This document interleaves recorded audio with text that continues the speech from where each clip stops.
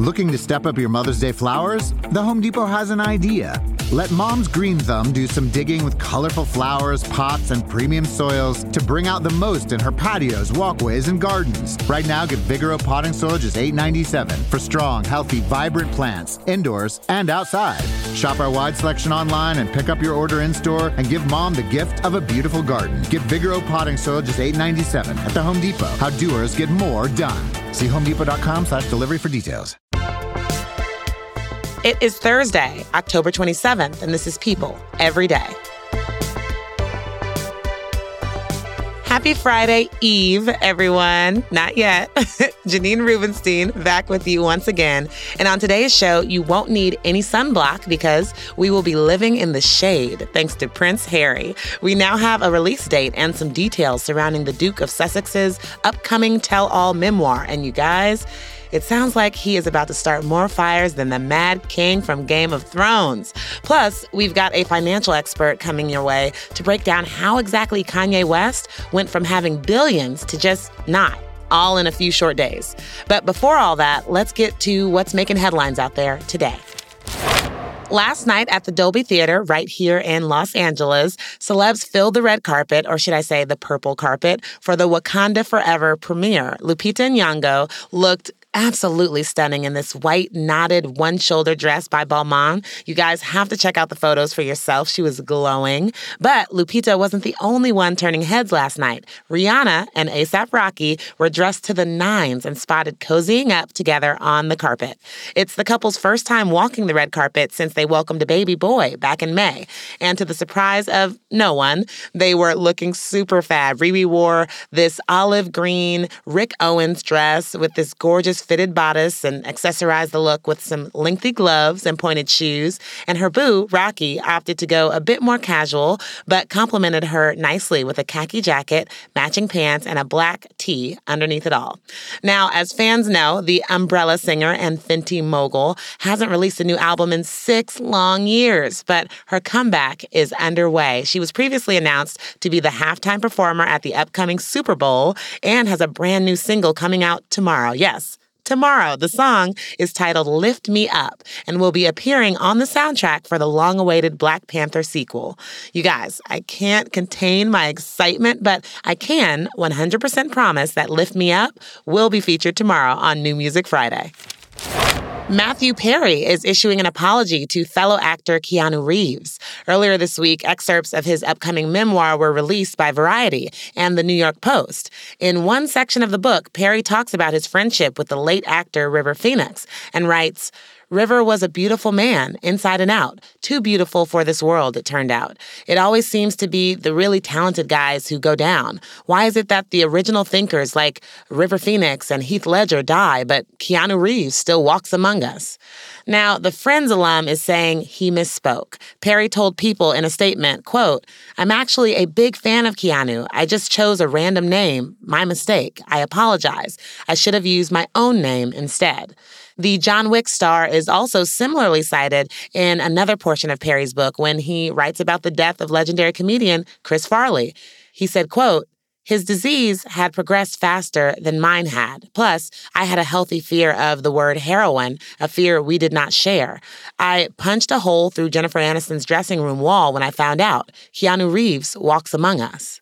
The passages have made quite a stir on social media and prompted other celebrities to speak out on behalf of Reeves. Linda Carter of Wonder Woman fame tweeted out, come on, Keanu Reeves is like one of those frozen cakes. Nobody doesn't like him.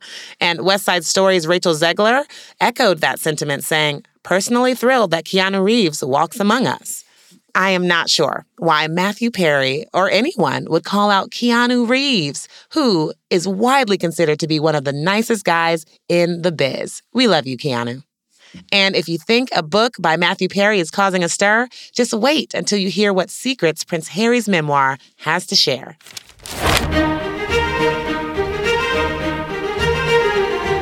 Royal Watchers, mark your calendars for January 10th, 2023, because that is the day Prince Harry's memoir, Spare, is coming out.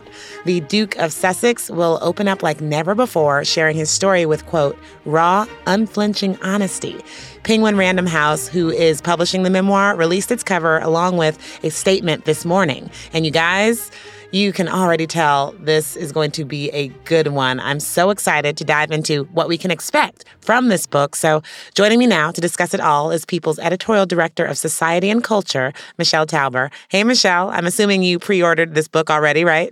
I did. Hey, Janine, this is exciting. Well, let's talk about the title of this book because it's brilliant. It references Harry's position in the royal family, right? Can you explain it? It was one of those things where I was like, oh, why didn't I realize that was going to be the title? It's so good. It can't be anything else. Honestly, I don't think we talk enough about the fact that for most of his life, Harry, who is a person, a real person, was very commonly referred to as the Spare. And that was something that was used certainly in the heyday of coverage during his mother, Princess Diana, including at People magazine.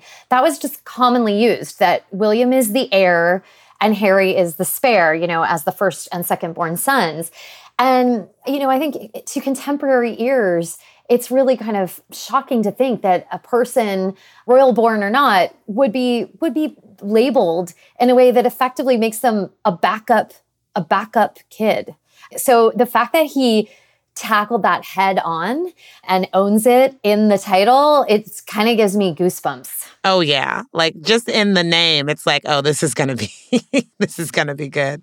Well, let's talk about the cover now because it's striking. If you haven't seen it yet, you guys check it out on people.com. Michelle, describe this cover for us and what your thoughts were when you first saw it. Yeah. So it is really striking. It's this close-up of Harry's face.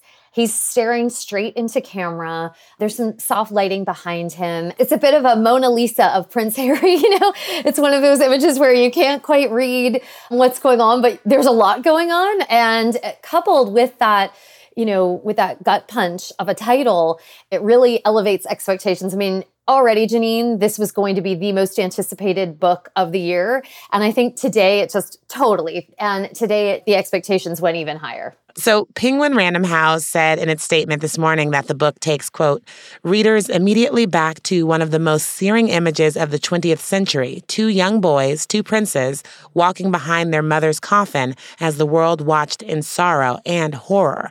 So that was such a devastating moment, of course. What else do we know about the contents of the book? Yeah, so the publisher, Penguin Random House, as you mentioned, Janine, also said that he would be digging into what was going on behind the scenes when the world is watching the devastating and tragic death of his mother, Diana. Of course, everyone's wondering what was going through his head, through Prince William's head. So the book is going to explore that. It promised that there would be him writing about some private moments of his life that he's never shared before. It talked about, of course, his service in Afghanistan and his joy at being a father and a husband, which would be the more recent history. They're promising that you're going to get both the past all the way through the present. It is a whopping 416 pages. Mm-hmm. That's a heavy tome. So that feels like, it's going to be comprehensive. He had said himself previously, Harry had said that he was writing not as the prince he was born, but as the man he became. And that he would be sharing the highs and lows, the mistakes. Many in the People audience remember that not only was the death of his mom, Diana, a seminal moment in his life, probably the moment in his life, but then Harry, of course, was sent reeling for a couple decades after that, and there were many public missteps and his private struggles. There's a lot to unpack with Harry, and this is going to be the first time he's ever done it. We have a lot of amazing sources. This is the source, and so we are just on the edge of our seats for this book. But as we know, there's so much tension currently between Prince Harry and the royal family. Buckingham Palace had no comment on the book as of today. But how do you see this playing out once the memoir is released? Do you think the royal family is nervous about it? Yes, I think everyone's nervous. You're nervous. I'm nervous. The royal family's nervous. So, Harry clearly is within his rights to share his story. I mean, that's what I think. And I think most people feel that. That said, we all know that, especially in families, it's that famous line, right, that the Queen said, recollections may vary. The same event, the same moment, the same period in time can be seen very differently by various members of the family, right? So I think that is where the source of nerves comes from. Everyone's kind of taking a wait and see on the big question, which is, how far does Harry go in exploring the tensions within his family? You might notice that in the press release, there's no mention of that, right? So kind of makes you wonder, like, how far does the book go with that? But at the same time, I think that the publisher well knows that the interest at the moment is in that family tension. As much as everyone wants to read the rest, he has spoken about much of that in the past. He hasn't written the authoritative version, but with Oprah and in his mental health docuseries, in a couple other interviews, he has spoken about some of the issues that are going to be explored here. He has not spoken about the tensions with his family in any beyond the Oprah interview, and certainly not since the death of the Queen. So we want it in the book. We want the afterword. We want all of it. I mean, we want to hear from Harry. As you said, he is the source. He is the source. And it really should be noted that it is extraordinary to have a member of the royal family, this senior, sharing their own story in this way. It's really unprecedented in the modern era. Pop quiz, Janine, who's the only other person who did this in the modern era within the royal family? It's his mother. Of course, her book, Diana, Her True Story, was her memoir, but she only revealed later that she had been the source for it with Andrew Morton. So at the time, it was a bit of a trick question, I think, because at the time, people didn't know Diana had helped with it. It's interesting, though, following in her footsteps a bit. Seriously. Well, as always, we will be covering this from every angle. Michelle, it's always so great to have you on. Thank you for stopping by and discussing it with me. Thanks, Janine. Coming up, we are joined by CNBC's financial news anchor, Sarah Eisen, to break down Kanye West's sudden loss of status and income and what this means for the Grammy-winning artist's long-term financial future. But first, last night was the season finale of The Real Housewives of Beverly Hills, y'all. It was exactly as drama-filled as you'd expect, and then some. We recap the biggest moments for you right here after the break. Stay with us. Looking to step up your Mother's Day flowers? The Home Depot has an idea. Let Mom's Green Thumb do some digging with colorful flowers, pots, and premium soils to bring out the most in her patios, walkways, and gardens. Right now, get Vigoro potting soil just $8.97 for strong, healthy, vibrant plants, indoors and outside. Shop our wide selection online and pick up your order in-store and give Mom the gift of a beautiful garden. Get Vigoro potting soil just $8.97 at the Home Depot. How doers get more done. See homedepot.com/delivery for details. When you need mealtime inspiration, it's worth shopping Kroger, where you'll find over 30,000 mouth-watering choices that excite your inner foodie. And no matter what tasty choice you make, you'll enjoy our everyday low prices, plus extra ways to save, like digital coupons worth over $600 each week. You can also save up to $1 off per gallon at the pump with fuel points. More savings and more inspiring flavors make shopping Kroger worth it every time. Kroger, fresh for everyone. Fuel restrictions apply. We are back, and it's time to get into Wednesday's wild Real Housewives of Beverly Hills finale. And I thought, why not have a woman who truly lives for this drama take us into it all? People's senior emerging content reporter, Lene Brody. Take it away, Lene. Hey, you guys, it's Lene, senior reporter here at People, and I am so excited to break down last night's Real Houses of Beverly Hills. This season was amazing, and it led up to the moment we have all been waiting for what feels like an eternity, the Kathy Hilton, Lisa Rinna / Erika Jayne confrontation. First and foremost, I was at BravoCon, and Kathy literally was a living legend. It was like a Beatle was passing with the fans. Lisa Rinna could not have looked more like a deer caught in headlights if somebody paid her. Kathy literally read the room. She came in prepared. She had her pink suit. Erika had her receipts on her phone of what she could and couldn't say. I was literally dying for when her and Andy were going back and forth. And he's like, we're basically saying the same thing about the earrings. And also, I thought it was really riveting how the other women all said that they would have given the earrings back, and Erica's the only one who would have kept them. Back to Lisa and Erica and Kathy, watching Kyle deal with it all at the very end was really hard. They did see each other at BravoCon. I did speak to Kyle, and she did share that they've kind of talked a little bit, but not really. Also important to note that Kathy finally got her Congo line at the DirecTV party at BravoCon. Shout out to all the other housewives who were there to make the Congo line happen for her. I think Kathy is thriving right now. I've heard that she does want to come back, but she doesn't want Rinna coming back. I think there's no hope there between them. And it just seems like the fans and everyone just really turned on Rinna at the end of this. But, you know, Kathy held her truth. And like Andy said, there was an investigation, and it was she said versus she said, and it was dropped. And HR did their homework, and they didn't find anything. And, you know, Kathy stands firm. And like, I've got to say, she seemed very believable in her delivery, the way she looked everybody in the eyes. I really gave her an A+ performance on her reunion. And Rinna said nothing. Sutton tweeted something about, let it go at this point, because I really want to see the sisters be okay. Like, Kyle and Kathy have been through a lot. Rinna didn't make it better. And as Kyle's friend, I feel like she should. So fingers crossed that she will be at Farrah's upcoming wedding. And I hope that they're able to resolve their differences and we see them next season.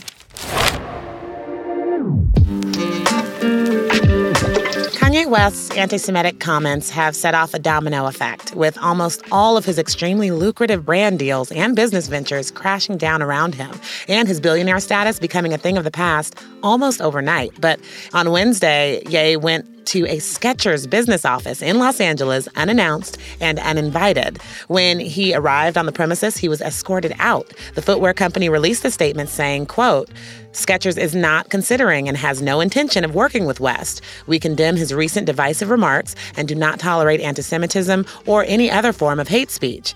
And if that wasn't a gut punch, Donda Academy, the private school he founded this year, is reportedly shut down for the remainder of the school year, with intentions to reopen September 2023.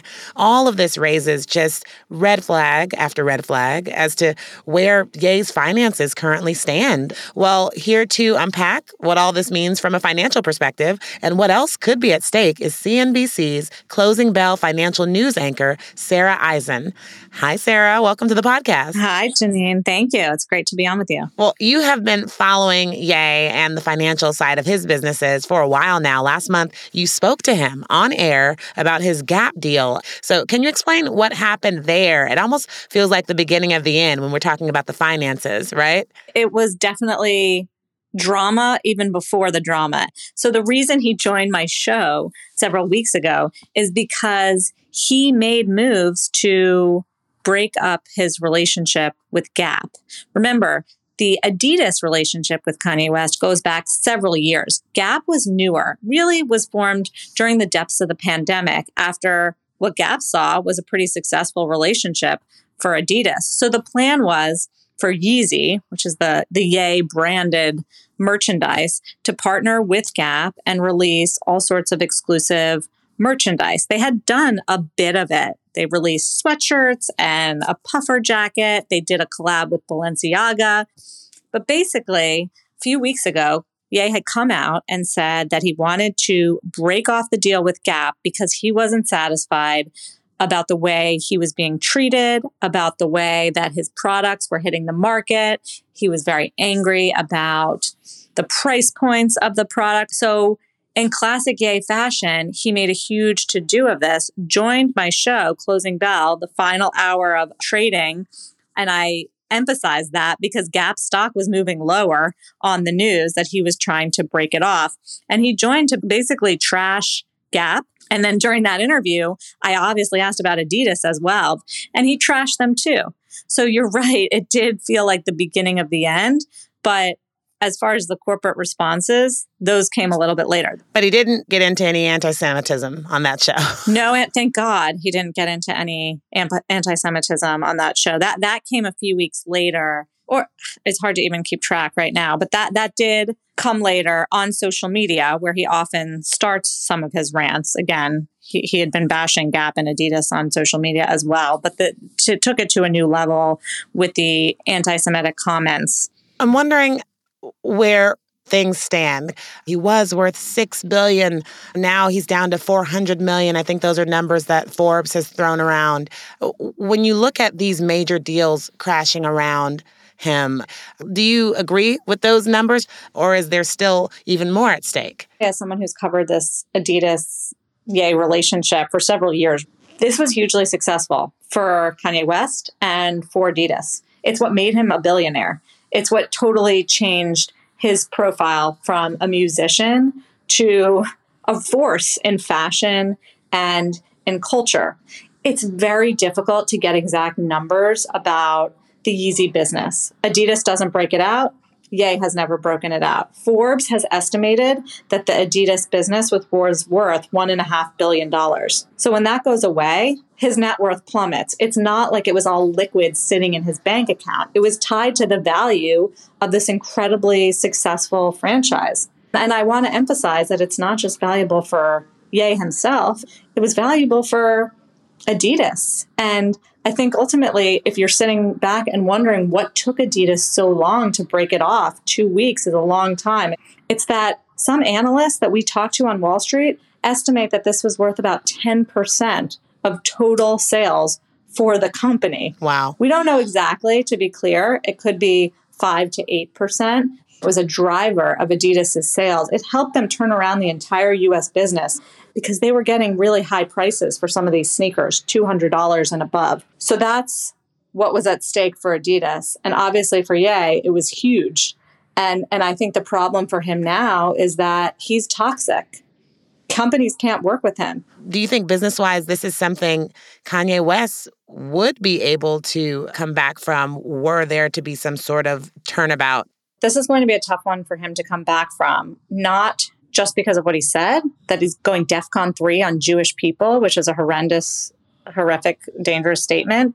And he's doubling, tripling, quadrupling down. There were even reports that the LA Holocaust Museum reached out to him and that he turned down a meeting. So as far as rehabbing the reputation for any company to work with him, and on top of that, Janine, I think it's a warning for corporate America about working with personalities like this. Even before he went on this anti-Semitic route, he was proving very difficult to be a partner. Just the fact that he came on with me on CNBC and all over social media to bash the companies that he has worked so closely with, including Adidas, he named board members on that interview, saying that he was going to go after them because that they were not true to his partnership and relationship. So interesting. Sarah, thank you so much for being here with us today and breaking this all down. You guys make sure to watch Sarah on CNBC Monday through Friday on her show, Closing Bell. Thank you so much. It was great to be here. You guys ever eat something so good that after a few bites you think, I need to share this with the world. This is the greatest thing I've ever tasted. Well, that's exactly what happened in our last story for today. Y'all better come up here and get one of these. What's that? It's a chicken salad. From where? 81st Deli. What's on it? Superior. I got chicken, pickles, banana peppers, bell peppers, tomatoes, onion. In the TikTok video you just heard, you can hear Clevelander Tanisha Godfrey eating a chicken salad, but there is just something extra special about it. Tanisha is really enjoying it to the point where it looks like she's getting emotional over how great that chicken salad is. And as you heard, she shouts out the name of the deli where she got it from, 81st Street Deli. It's a small family-owned deli on the east side of Cleveland that Tanisha's been going to for years. Well, the internet did what the internet does, and really, I can't explain it, but the video has gone viral, and 81st Street Deli has been slammed with customers. People have been flocking to the deli to try the now famous chicken salad. The video has been viewed nearly 9 million times and has over 1 million likes. Again, this is just a short video of someone just really enjoying a chicken salad. Even stars like Lizzo are posting their own versions of the chicken salad video to their own social media channels. And ABC5 in Cleveland went to 81st Street Deli to get the scoop on this can't-miss chicken salad, and the employees say they've now had customers from all over, including LA, Chicago, Vegas, New York, and just everywhere in Ohio. I mean, if there's anything, I can't stop laughing at this. If there is anything I can get behind, it's a good deli with great food, but this is wild. So if you find yourself passing through the Cleve, be sure to swing by 81st Street Deli and try that chicken salad. And now I'm hungry. That's our show for today. I'll meet you back here tomorrow to ring in the weekend right here on People Every Day.